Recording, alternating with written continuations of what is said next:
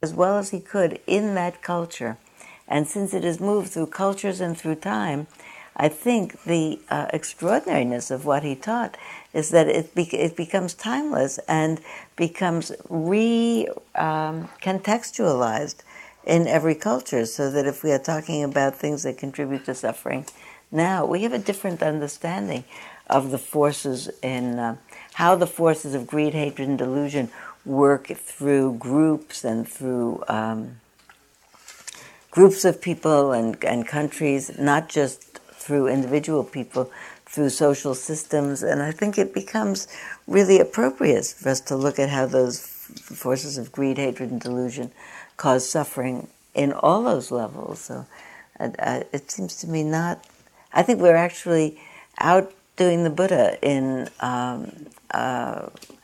widening the understanding of suffering into the modern era. Like the Buddha's idea is a living idea that keeps growing with us. Is this... I turned it on. Okay, it's on. So one more thing, and this will be on the tape. Who's new today? Who hasn't been here before? I thought you were. What's your name? Scott Davis. Scott, please come again. Do you live nearby? San Francisco. Oh, okay. Near enough by. How about you? My name's Margaret. I live in San Rafael. Oh, good. Well, we are here all the time, Margaret. Please come. Yeah. Eileen Barker. I'm from Corte Madera. Oh, good. Good. Everybody else has been here before. Oh, no, there you are.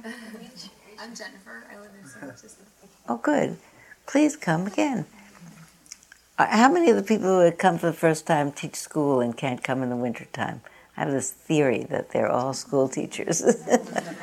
Oh, there you are. Have we met before? Yes. Okay. I just say I can't come in the winter time. What's your name? Suzanne. Suzanne. Yeah, we're visiting from Berlin, so we're just here I'm here for the first time. Oh, good. And you live in Berlin? I live in Berlin, Germany. Yes. Uh-huh. Well, I'm very happy to have you. What's your name? Gordon. Gordon, hello. That was my friend Ula. She lives in Berlin too. Ah, well, welcome. I've been here many times, and it always has been is a very, very important place. And I miss it over there, this kind of quality of community. Well, we are very happy with this. You'll notice that we are very much community. I mean, we've just been here a little bit. We've already prayed for people in our community, and I think it's we have an email here for letting people know in between who's in trouble and who they should think about. And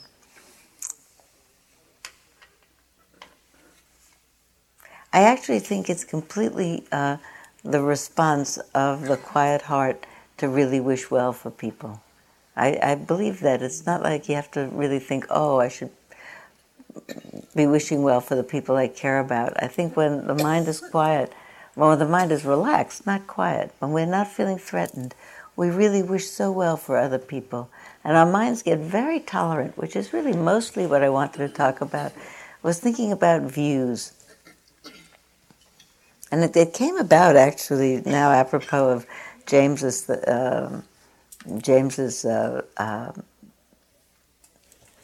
happening that he's organizing tonight. So I've been thinking about views, especially now that it's getting to be in the election season, and everybody's got a view. And my friend Tony has been telling me about his practice of listening to confrontational radio. He likes to listen as he drives around in his car all day long in his free time. He listens to controversial call-in talk shows, especially those where they have extremely polarized view and they talk to each other in no uncertain terms. And he tells me about it, and he's very serious about it. He says, I'm practicing equanimity. And I tease him back, and I say, I think actually you're looking for sainthood in this life, because I turn that off right away the first second. I can't stand it. It's so agitating to me.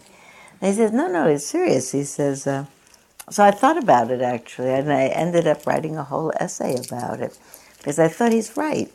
that I turn off right away when somebody that I don't like their opinion or I don't like what they're saying, especially I don't like how they're saying it, starts to say it and I'm driving. I just turn it down. I leave it down about 2 minutes and I turn it back on till it passes. Anybody else here does that? Yeah. It's too irritating when I drive. So this is what I think. When someone presents facts that I think are deliberately misrepresenting the truth, I get frightened and I get mad, and I'm afraid that they're unscrupulously influencing people to believe how they do, and that it won't be, nothing good will come of it. And I don't like feeling frightened, which is why I get mad, and I don't like feeling helpless, which is why I get mad, and I feel there's nothing I can do about it. And I'm not effective if I'm frightened or mad. So I've been thinking about Tony's practice of equanimity, because actually I've been pretty involved in this election season, and I'm out and I'm calling and I'm speaking at gatherings and rallies, and I'm writing letters to the editors. I'm doing all kinds of stuff, and I think I'd be great if I were doing it with equanimity instead of with anger. First of all, I'd be more effective in what I do, and second of all, it would be less wear and tear on my own system. So I think about when I listen to people who say things that I think are untrue, that things that mock my point of view or mock my candidate. So how I got around to work this out is I was thinking about the teaching of Shantideva, the 6th century Buddhist commentator. He wrote a book called A Guide to the Bodhisattva's Way of Life. Chapter 6 of that book is the chapter on patience. It's an incredible chapter. Many people probably here have heard me tell the story of going 11 years ago now to a conference in Tucson, a 5-day conference at which the Dalai Lama taught the 1,200 people at this conference. We took up a whole hotel right outside of Tucson. 1,200 people in this entire hotel, meeting morning and afternoon for 5 days. And the teaching was Chapter 6 of A Guide to the Bodhisattva's Way of Life.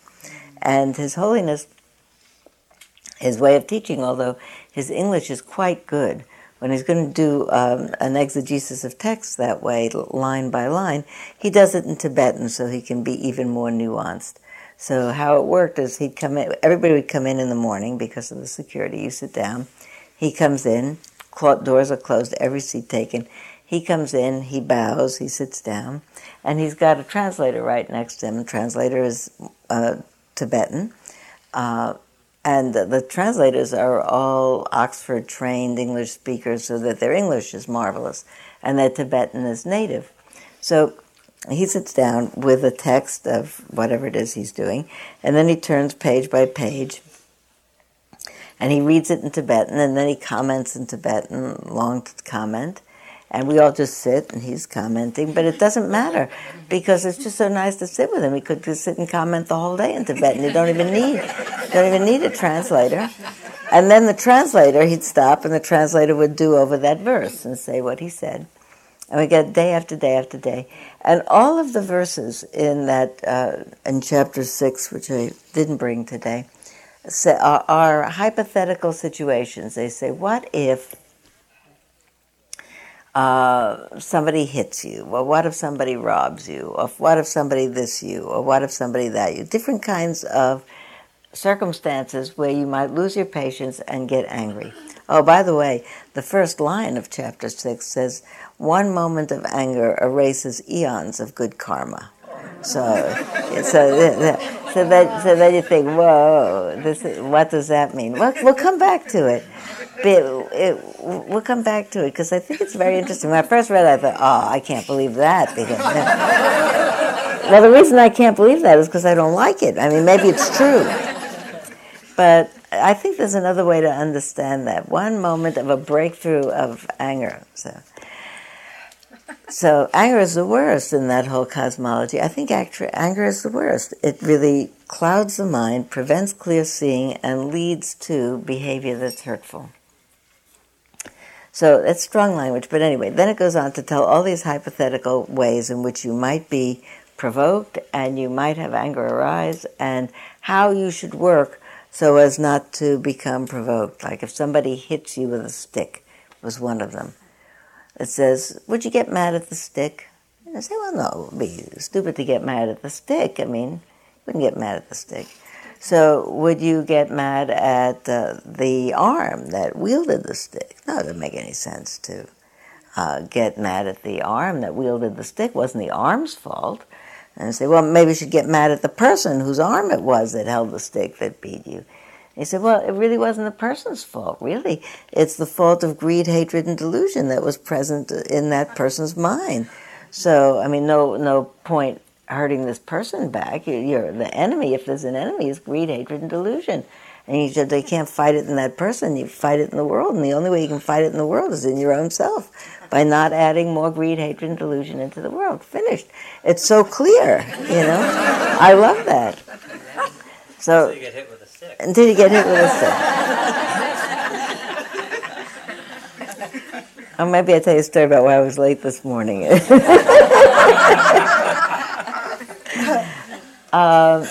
Not yet, though. We'll see. Then that's my second favorite story. My favorite example in that, what if, is what if somebody defames your good name? What if somebody says out something not true about you, well, something bad about you publicly? So you should reflect thus. Is it true? Here it is. Reflect, Shanti Davis suggests, on whether what that person said is true. If it is, perhaps you could take it as helpful and change. If the information illuminated some flaw in your character that you could address, the shame about public exposure might be counteracted by the pleasure of knowing you can become a better person. And if the information is not true, Shanti Deva continues, you could decide not to take it personally. Keeping your mind free of ill will, you could choose what, if anything, you could do in response. Actually, this is my rendition of what Shanti Deva said. Actually, it says, if it's not true, what's the problem? And my mind, and maybe yours, is, what do you mean, what's the problem? Spread all those bad things about me, people might believe them, but if they're not true, why should it upset your heart? People are free to say whatever they want.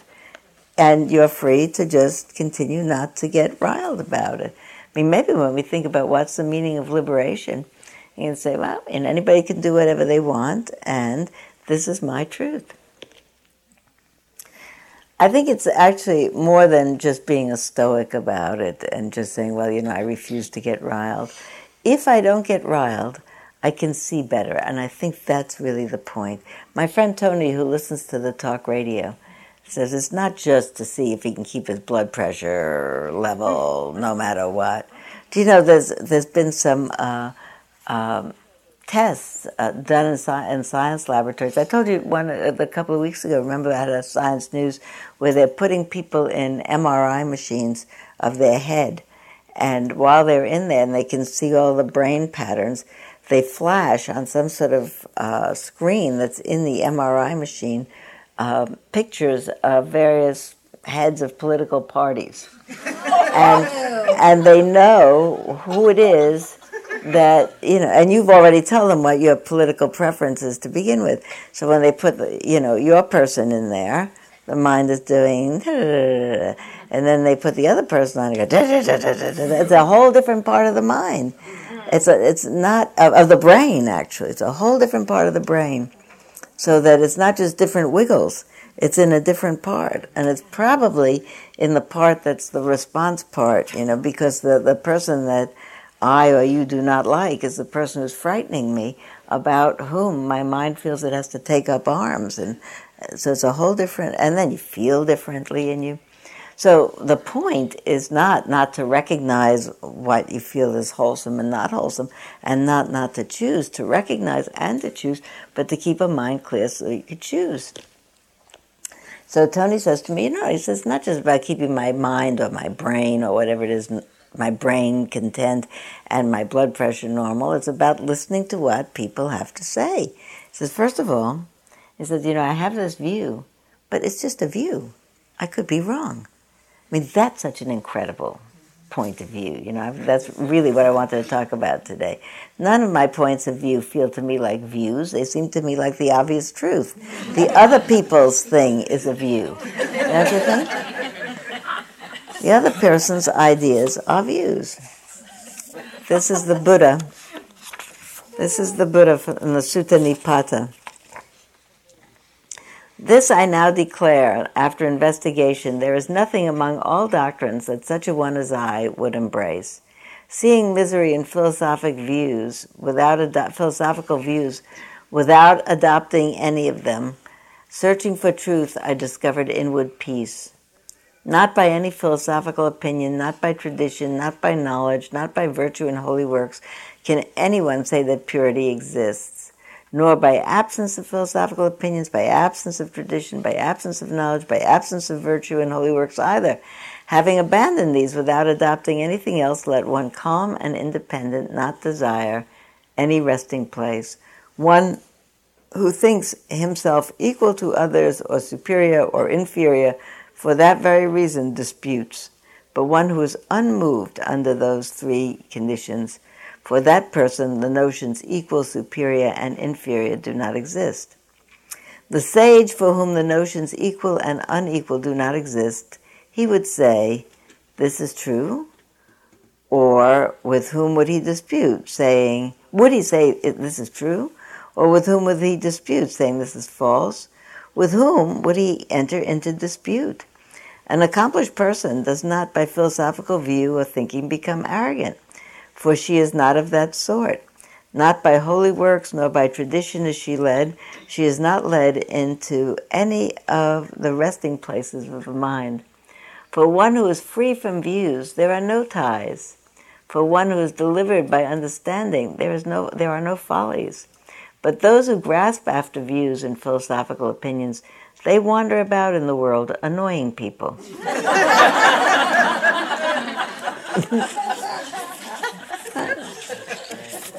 It's the last line that's great, isn't it? They wander around in the world annoying people. And there are a lot on television programs. You call in people with views and they know.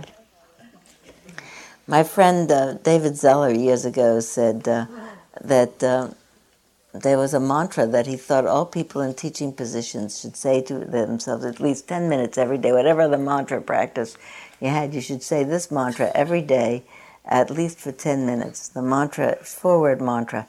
It's, I could be wrong. I could be wrong, I push myself to read the columnists in the newspaper that disagree with me. Actually, I read a newspaper where people are well-spoken, so I don't have to deal with name-calling. But they do have both ends of the political spectrum every day. And I could just read this column here and not read this one over here. And I tried to read this one over here because it's upsetting to me when they say something that might be right and it disagrees with me. It's like my mind doesn't know how to do that. And it's not as comfortable when it has to deal with maybe changing its mind. I think the idea of saying, I don't know, there are things that I think are absolutely immutable truths. That's really where I was getting to talk about. But there are other things that I don't know, I don't know. So I think here are the 5 things that I could do if my mind wasn't confused if I listened to talk radio. I could think to myself, I could be wrong. I always think right after that, I don't think so, but I could be wrong. Could be wrong. I might learn something valuable from listening to other people's truths. I might. Again, I don't think so, but I might. I come from a very long line of opinionated people who loved standing behind their convictions. I'm a man of principles. I'm actually not sure that's such a relaxed place to be. Also, anger clouds my mind, and I can't listen well when I'm angry. I can't. The thing that seems probably most important to me is keeping in mind 2 things. This person with this other view is a human being and wants as much as I do to be happy. If I can remember that, then I can remember the fifth thing, which is this person who has another view does not need to be in the category of my enemy. I do not need to wish her or him ill.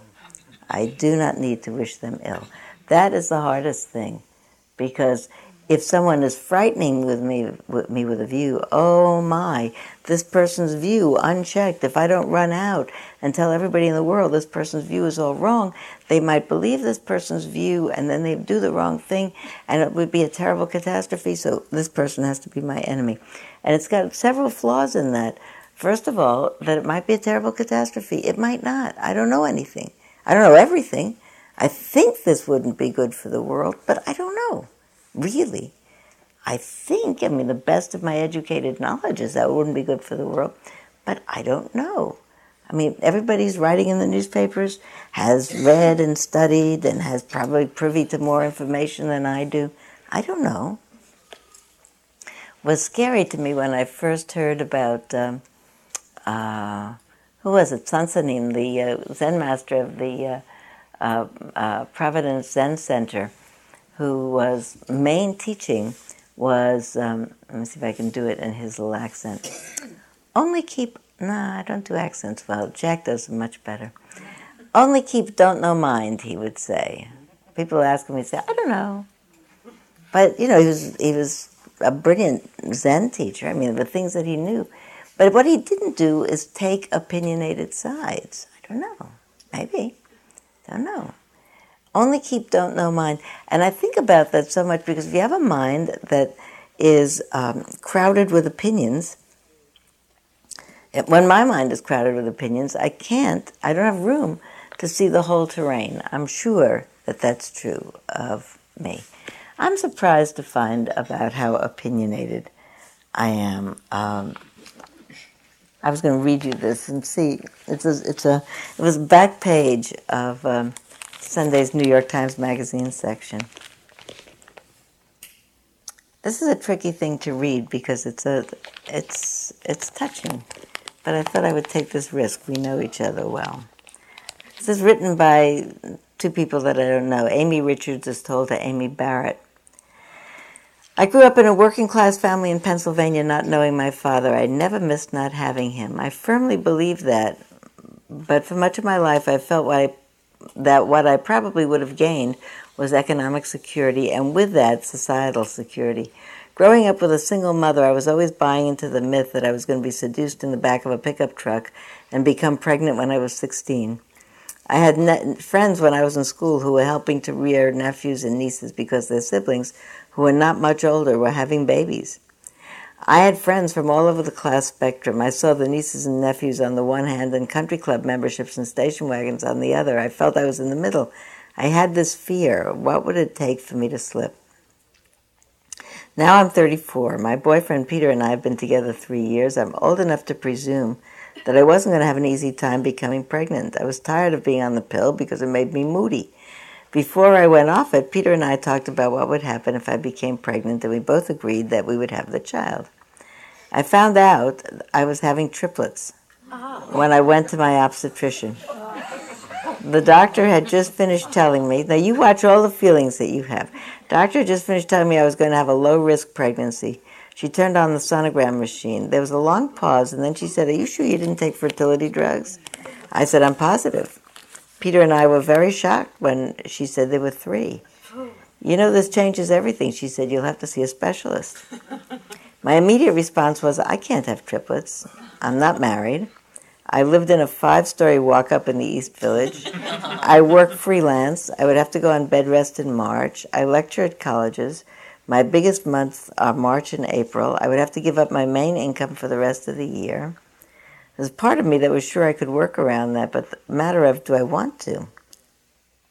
I looked at Peter and I asked the doctor, is it possible to get rid of one of them? Or 2 of them? The obstetrician wasn't an expert in selective reduction, but she knew that with a shot of potassium chloride you could eliminate 1 or more. What do you think happens in this? Where are you so far with this? Abigail says she keeps them all. What do you think? No. So who thinks no? Why do you think no? It seems like it's going in that direction. The story sort of unfolding. Is there a hint in there? What else? The hint is where it is in the Times. It's in the book review, right?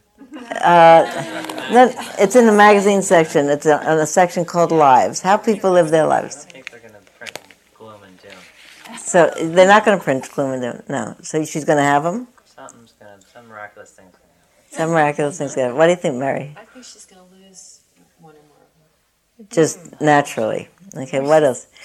She's going to have them and give them up to somebody that can't have kids for adoption. Sherry, what do you think? Well, I just know this is a very controversial and a powerful, brings up a lot of feelings for people.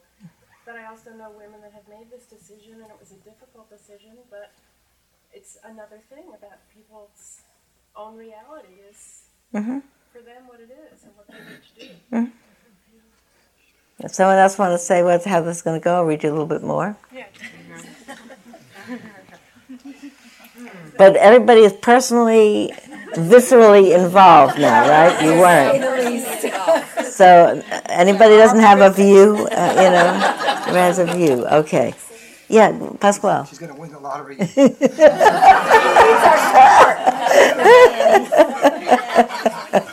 All right. Having felt physically fine up to this point, I got on the subway and all of a sudden I felt ill.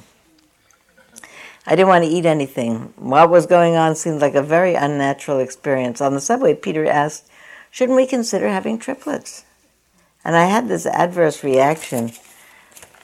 This is why they say it's the woman's choice, because you think I should just carry triplets. It's easy for you to say, but I'd have to give up my life. Not only would I have to be on bed rest at 20 weeks, I wouldn't be able to fly after 15. I was already at 8 weeks. When I found out about the triplets, I felt like it's not the back of a pickup at 16. But now I'm going to have to move to Staten Island. I'll never leave my house because I'll have to care for these 3 children. I'll have to start shopping only at Costco and buying big jars of mayonnaise.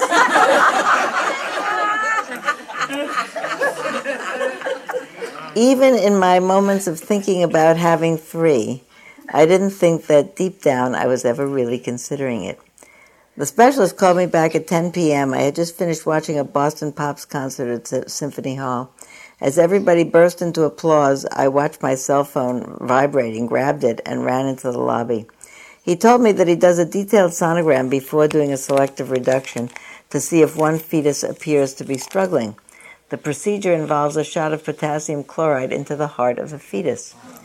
There are a lot more complications when a woman carries multiples, and so from the doctor's perspective, it's a matter of trying to save the woman this trauma. After I talked to the specialist, I told Peter, that's what I'm going to do. He replied, what we're going to do. That respected what I was going through, but at a certain point, he felt that that this was a decision we were making. I agreed. When we saw the specialist, we found that I was carrying identical twins and a standalone. My doctors thought the standalone was 3 days older. There was something psychologically comforting about that, since I wanted to have just one.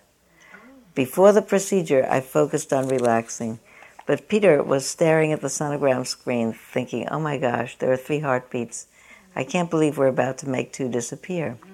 The doctor came in, and then Peter was asked to leave. I said, can Peter stay? The doctor said no. I know Peter was offended by that. 2 days after the procedure, smells no longer set me off, and I no longer wanted to eat nothing but sour apple gum. I went on to have a pretty seamless pregnancy, but I had a recurring feeling that this was going to come back and haunt me.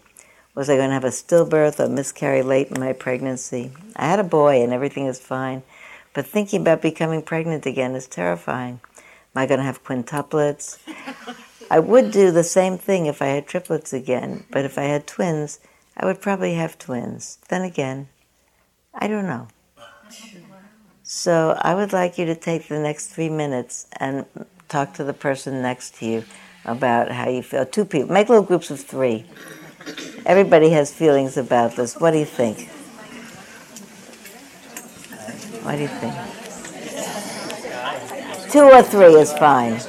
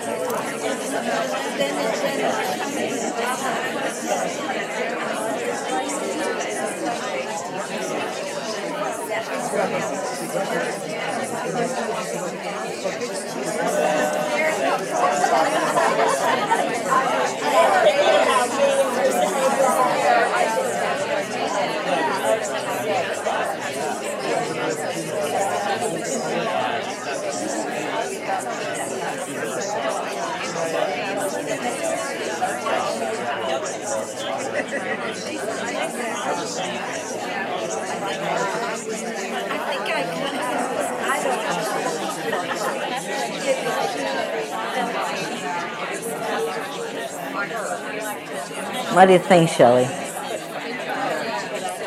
What do you-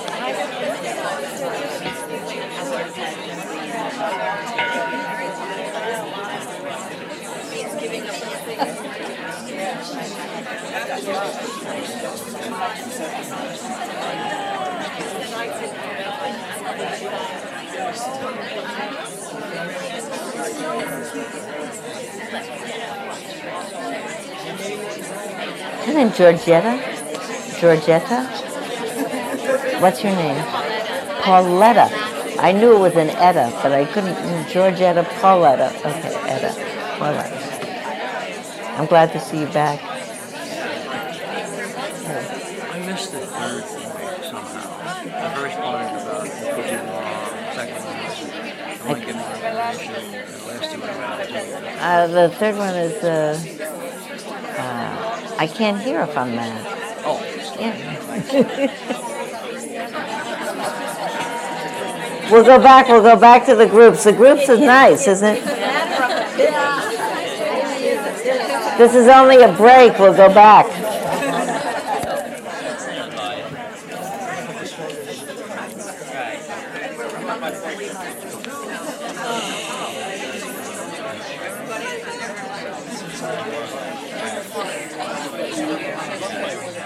What do you think? What do you think? Not what did you say, but what do you think about what you said? What did you learn from, to share with the group what you thought you learned in your little group? Yeah. Where our discussion got to was seeing that there seemed to be, in this article anyway, a choice A and a choice B, whereas it seems like in reality there'd be a whole range of creative options, solutions that were outside this black and white kind of thinking. Uh-huh. And as I was exploring that, I realized I was totally addressing a situation in my own life where I was in A or B. Uh-huh. So that was very useful. Yeah. What's your name? Penelope. Penelope. I think that's a really, really important point, Penelope. Not both of them. First of all, that there are other options, and that I hadn't even thought about that. But there's no mention. The doctor then explained to us the various options that were available. That maybe it happened and maybe it didn't, but it wasn't in the story. But the fact that when something brings up a lot of passion in me, I can usually tell that it's speaking to some situation in my life, which yeah. What were you going to say? Just scratching your head. Yeah. Marcia put it in terms that we were thinking. She labeled it that, or not labeled it. The story just blows me away. So, but one of the things she said is how clinical, the selective reduction, or I think whatever it's called, it sounds a little bit clinical. And if you, I'm not exactly sure how you put it, but when you think of war, and if you keep it in this mental state, because I can't tell from the story how she felt, but she sounds very in her mind. And when will she feel that? Because whether you believe in abortion or not, it does have an effect later. And you can make that. You can be in your state and say, this is what I have to do for myself. But if you don't feel it, I don't know how it ever goes away. It makes it seem easier, the words. Certainly selective reduction is one way. And that has a clinical sound about it. And still, just to how about when you see the signs of people picketing family planning clinics with signs that are really harsh about with words that are really harsh about what's going on. And that's too much. Yeah. Too. I don't know how do you how do you get to that point where you can look at it not so clinically and not so viciously like this is the other words that. Yeah. Can you do it without vicious? Well, can you do it without anger? Really? Because that's what I think the whole discussion is. Can you do anything without anger? Can you make strong actions from a place of compassion? Yeah. To me, the important thing is a woman's right to choose. And a woman has to know what her life is and what her needs are and what she can deal with. And I think it's criminal that they say that people shouldn't have abortions, but they don't provide ways for people to grow up and don't provide health care. They don't provide. That the people who are advocating that people should have babies don't advocate that these babies need to be taken care of the rest of their lives. Mm-hmm. So I think that a woman needs to have the right to choose, and she needs to have a perspective on her life in terms of what it means to have children. Mm-hmm. And I. Okay. No, I'm going to say publicly that I have a fabulous life, and I'm delighted about the choices I've made. And I chose in my life to have 3 abortions with my husband, and it was always the right choice, because I know that if I didn't make those choices, I would not have the life I have now, which I'm totally delighted with. Mm-hmm.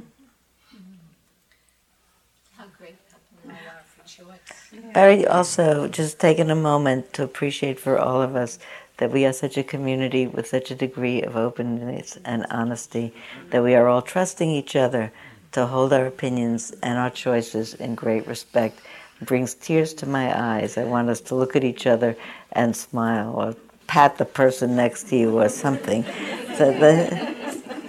Okay, there you go. Yay for us. Edie, I'll come back. Edie.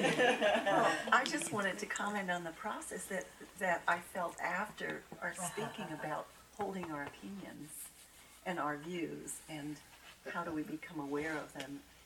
This little talk in our group of 4 was just so illuminating for us to hear and reflect how each one of our opinions is so intensely rooted in the truth and authenticity of our own life. Mm-hmm. And our own experience. Mm-hmm. And that the view really comes from this powerful life that each of us mm-hmm. have. And just in our little group, that was very evident and also made a very intimate knowing of each other. Mm-hmm. Mm-hmm. I'll be back. Yeah. I feel like I really deeply respect each person's right to choose, and I think in our group what we all felt was like we don't know what's right for her or what. So, but I think that what was bothering me about the piece was that it was written, the levity and the sort of, and I sort of appreciated the humor as you were reading it, but I just felt that there was just this tone of sort of the Costco and the mayonnaise, and that it came away to me that what was missing was sort of just at least it wasn't expressed in the piece of an appreciation for that this is a life and death decision.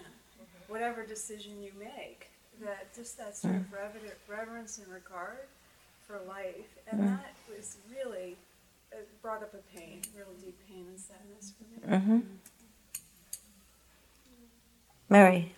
I was interested in how hard it was to hold both pieces, because I do feel like it's everybody's right to choose.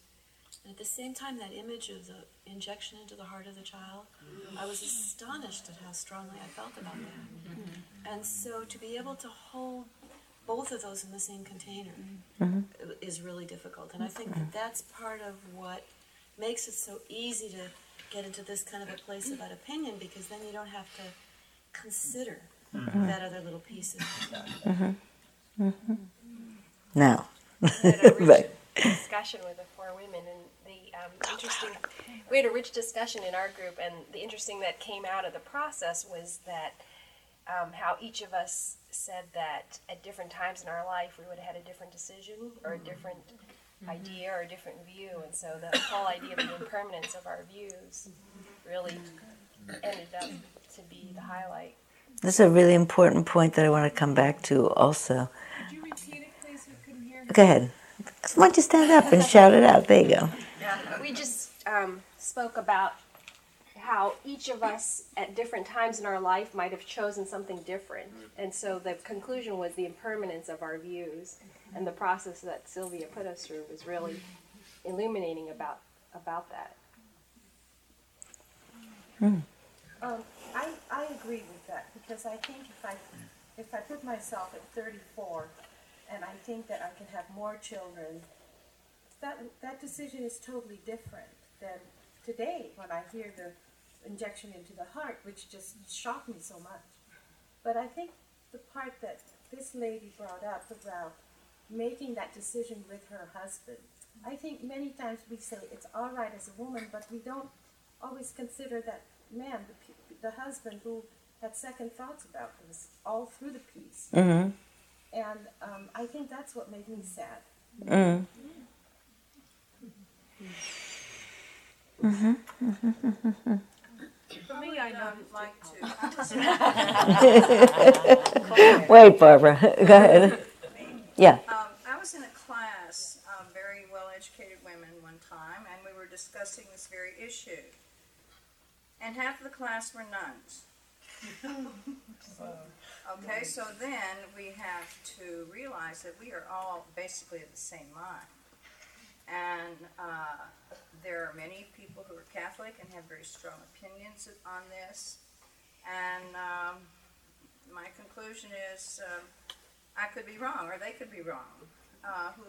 Who among us can say I speak the truth? Mm-hmm.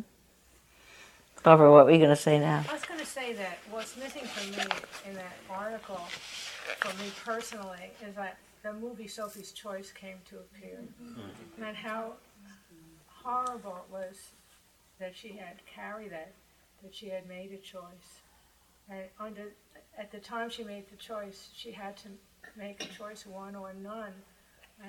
But it's a personal thing that we all carry. I think it's a totally individual decision, and it's well taken on your talk on views, the different views. Mm-hmm. Mm-hmm. Yeah. There you go. So I don't know. Two things came up. One was there was no mention of, and we assumed that because she was the only child of a single mother, that there was no support system that she saw that she could count on in dealing with these children. And she looked into the future. She couldn't think, oh, my brothers and sisters will come and help, my aunts and uncles will come and help, that I have, like a safety net that would help me deal with this new big family. The other thing that came up is that research shows us that babies that are carried in mothers who are under a great deal of stress don't develop to their potential even before they come into the world. And if she chose to keep them sort of unwillingly, that both she and the babies would have been in trouble right from the start. Complicated, isn't it?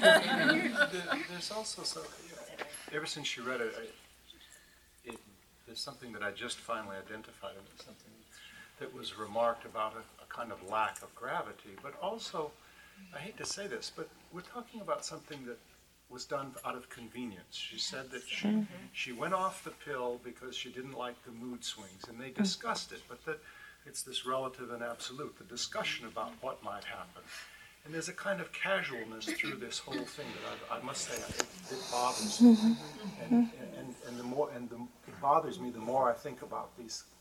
What's the euphemism here? Selective reduction. I mean, it is still a violation at the end of the day of the first precept. I mean, there is a taking of life here, and the life was given in a very the life was created in a very casual way. I don't have any more to say about it, but it is. I find that very troubling the more I think about it. It's, I think, very important to see what it is what it sets off the story in each person's mind. Yeah. It set off a whole lot of things. One about the fact that I'm a person who chose never to have children. and have not regretted that, and have wonderful children in my life. And then through my life, all the people I know especially whose children couldn't bear children, weren't able to, wanted to, desperately, and couldn't. And then there's the collection of friends and in my own family whose children died very young. Mm. And I think of, all of that stuff comes up. Then there are two friends whose husbands left them in their 40s because they knew that they weren't able to bear children when they married, or that they already had children. And so these men had stepchildren. And at some point, the men were desperate for a biological child. Mm. So, I'm looking at is this incredible range that I don't think I understood. I didn't grow up saying I'm not going to have children. I thoroughly thought I would. At some point, I decided, I don't think this is for me. Mm-hmm. And what I have is 3 wonderful stepchildren and 6 grandchildren. Mm-hmm. I am incredibly blessed, and that turned out to be wonderful. Mm-hmm. But there is so much to this decision, and I agree with the thing about the cavalierness. It's probably the way it was written. Mm-hmm. I mean, there's got to be more emotion in that. But it's an incredibly complicated thing where I want people to be able to adopt children when they want to and not have to run around looking for a child to adopt, to be able to have drugs if they need to stimulate that. And I want people to have the right to make a decision. Mm-hmm. This is not for me. I can't do it. Abigail. As a writer, I have to say, and I was part of this group, it was so interesting to see how our views would be different at different times. My view is different today, having almost experienced my daughter's death, than it would have been last Wednesday. But as a writer, this woman makes her living as a writer, as a columnist. She has a certain tone of voice. We have no idea how deeply emotional she really felt about all this, or when the experience happened in terms of when she wrote it. I mean, I don't think we can make the judgment that she was just very cavalier and making fun of it and didn't care. This is how she earns her living. And maybe it was a big struggle for her to even write about it so that other people could have this kind of conversation. And she felt she was really doing a service to open up the discussion. And it was really difficult. We don't know how many sleepless nights, she spent. Should I write this? Will people hate me? I can't write it in anything other than my own voice. There's a whole world of possibility in the denotation and connotation of words. Maybe the last one. Here we go. Yeah. I think you chose a great topic to illustrate the earlier point about how it's easy to get stuck taking a particular position and to have polarized views, and it's a simpler place to be because it's much harder to tolerate ambiguity and to have this equanimity. And this discussion about don't know mind is not, for me, it's not about abdicating that you're thoughtful, but rather that you can consider numerous positions without having to have a calcified position and not be able to consider other people's viewpoints. And this is a topic that you brought up that it really gets people activated. Well, it does. It does. You know what I was thinking about? Just because I'm so impressed with the variety of responses that people had. And it just came to me right now at the end that because I had also been thinking about there's a sort of a casualness to the tone, and I have certain opinions about whether or not people are too casual about so weighty an issue. So that's another opinion that I have in there. And then other people say, well, and Abigail is saying, well, people, journalists say it's their tone, it's not her tone, and who knows it's her tone. It either is or it isn't her tone. And I was thinking, what would it be like to have a heart where I could say, just listening to this account, and suppose it's just exactly like what it sounds. Do I have the heart to be able to say, you know what? That was her story. May she live and thrive. May she be well. May I not have an opinion for or against her, even if she's just exactly like that, if she had good reasons. Because in my mind, to think, okay, she had good reasons, because whatever it was, because I listened to how spacious we all were in trying to construct the reason that she chose the way that she did. Maybe she just chose the way. All we know is she chose the way she did. We don't know, actually. And am I making any spaces that say, well, if the reason she chose this, depending on what my best choice would have been. But you see, the thing is, as soon as I've got a best choice, it's a problem. Right, and you're exactly. It's a problem. That's my view. This would have been the good choice, and she either made it or she didn't make it. But and then I can really love her altogether. But can I actually say to myself, may she live and thrive and have the best life possible, and not have caveats attached to it, if she did it for this or that. And that's the weight of my own views, Yeah.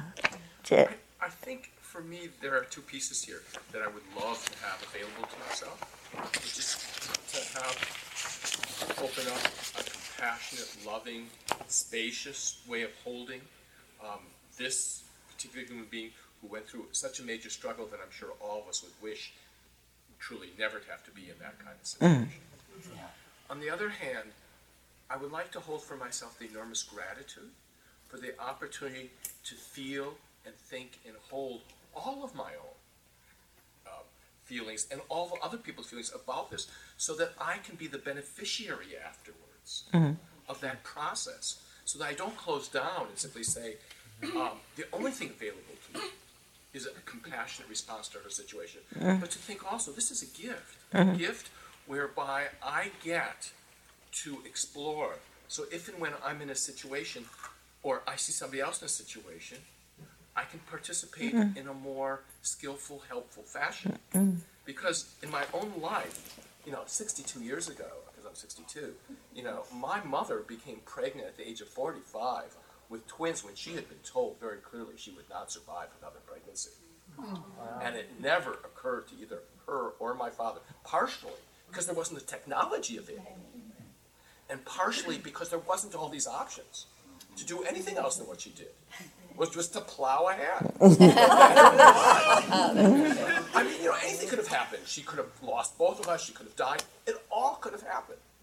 But it never really weighed more on her than this one moment that she had lost a child, and 2 months later, by some miracle, she'd become pregnant again when she had not been able to become pregnant for decades. And that's what was available to her. And I have gratitude. But I also, because I'm here. And there are grandchildren and now great-grandchildren that poured out of that situation. But there isn't a right and wrong. If she had said, she had said, you're not going to survive this, and so we have to go ahead. I would hope there would be a part of me that'd say, well, it would have been nice to have been alive.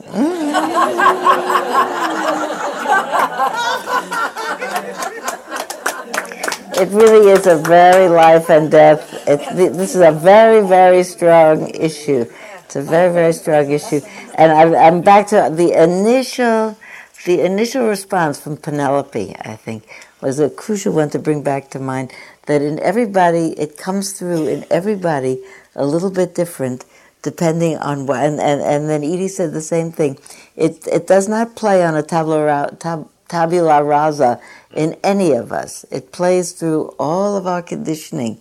And how would it be to have a conditioning that was so free of stickiness that stuff would come through and say, wow, look at that. That person did it that way. That would be free of views, that I can't, actually in this moment, I'm about to say I can't imagine having it, but in this moment I have like a whiff of what that might be. It seems quite good. Somebody was very eager to say something. I was just going to say, the bill that as everybody's talk started ringing, for me, it's not only blessing to let other people have their views, but it reminds me, I think, and certainly in my life, and I assume everybody else's, you have had choices that were impossible choices with no right answers. It wasn't necessarily abortion, it wasn't necessarily whatever. for me, I'm struggling with looking at my own life without having views about my views that are damaging, that I feel, sort of paralyzed by my own views about things I've done and not done. Because certainly I think that must be part of, a long life. You've done things you wish you hadn't done, or you didn't do things you wish you did. And there you are. Both of those things, Somebody gave a talk at the retreat last week. One of my colleagues at the retreat that I was teaching, maybe Barbara remembers it better than I, but somebody gave a talk about the voice, the narrator in our life that follows us around, apparently, in our psyche, commenting on how we're doing our life as we're going along. Did that really well. You could have done that better. You're doing this great.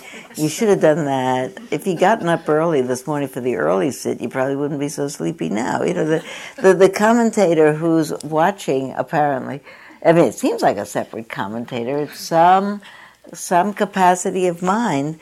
It's sort of like the director in a movie. You want to re-roll that scene now, do that another way. You didn't quite have enough affect, and do this, do that.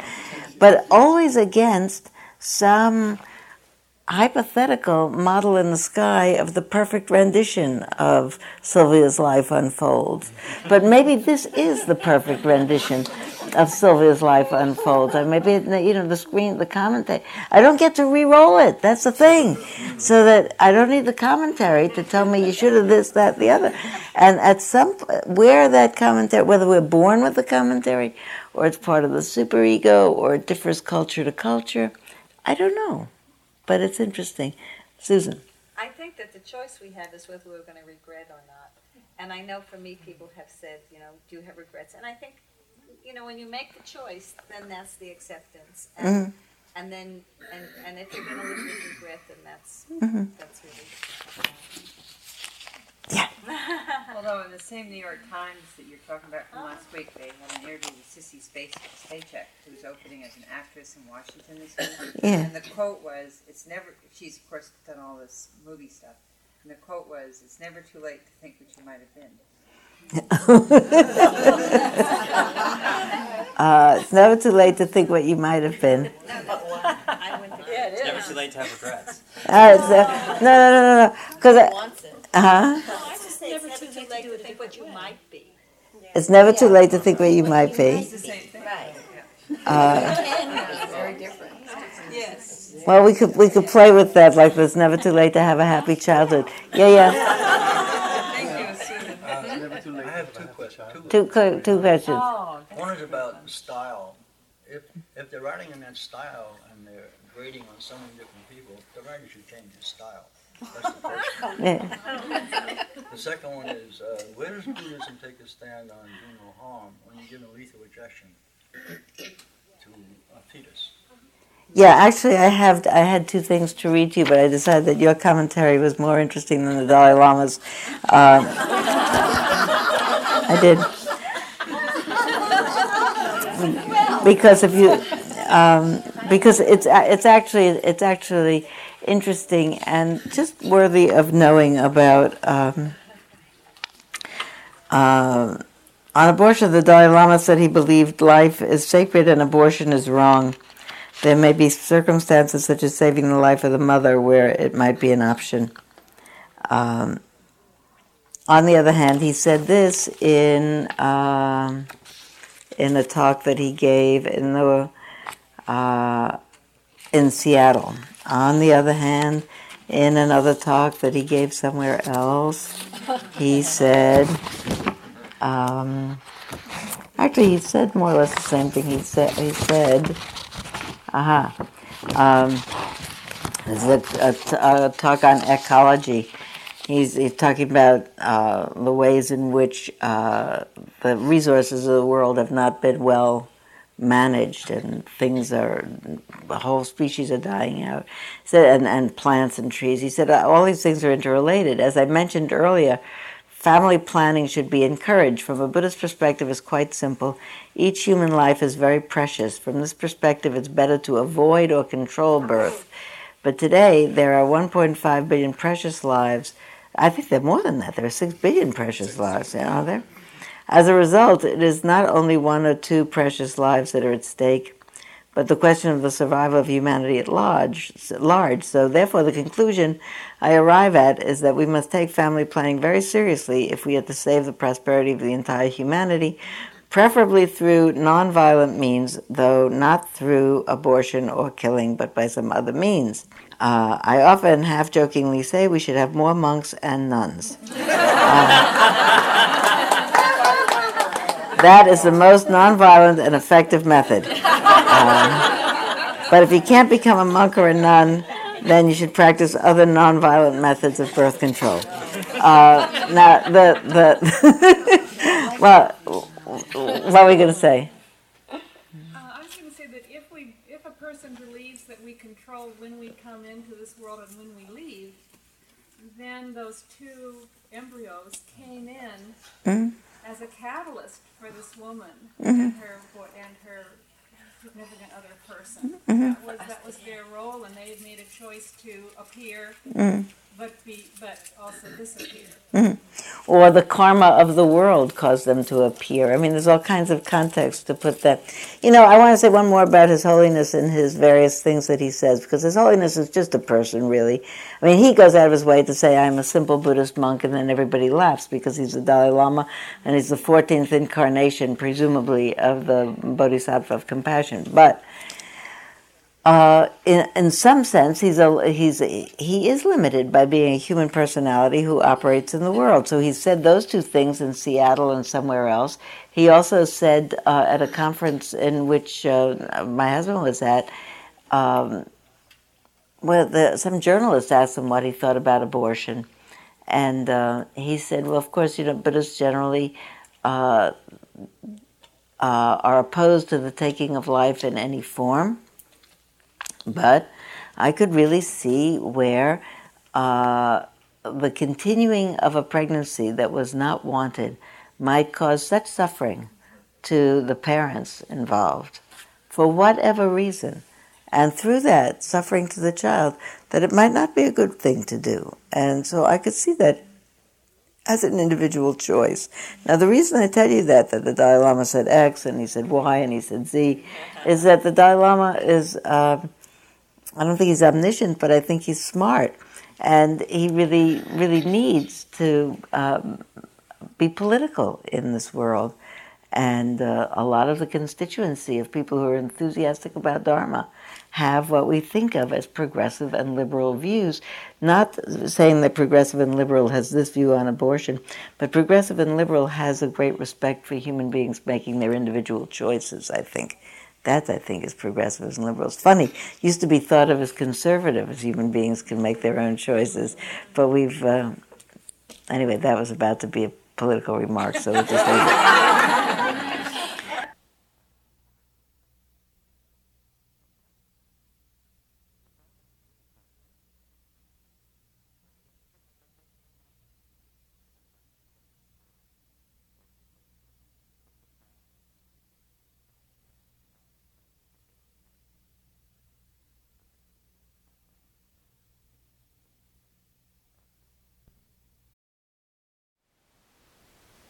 Thank you for listening.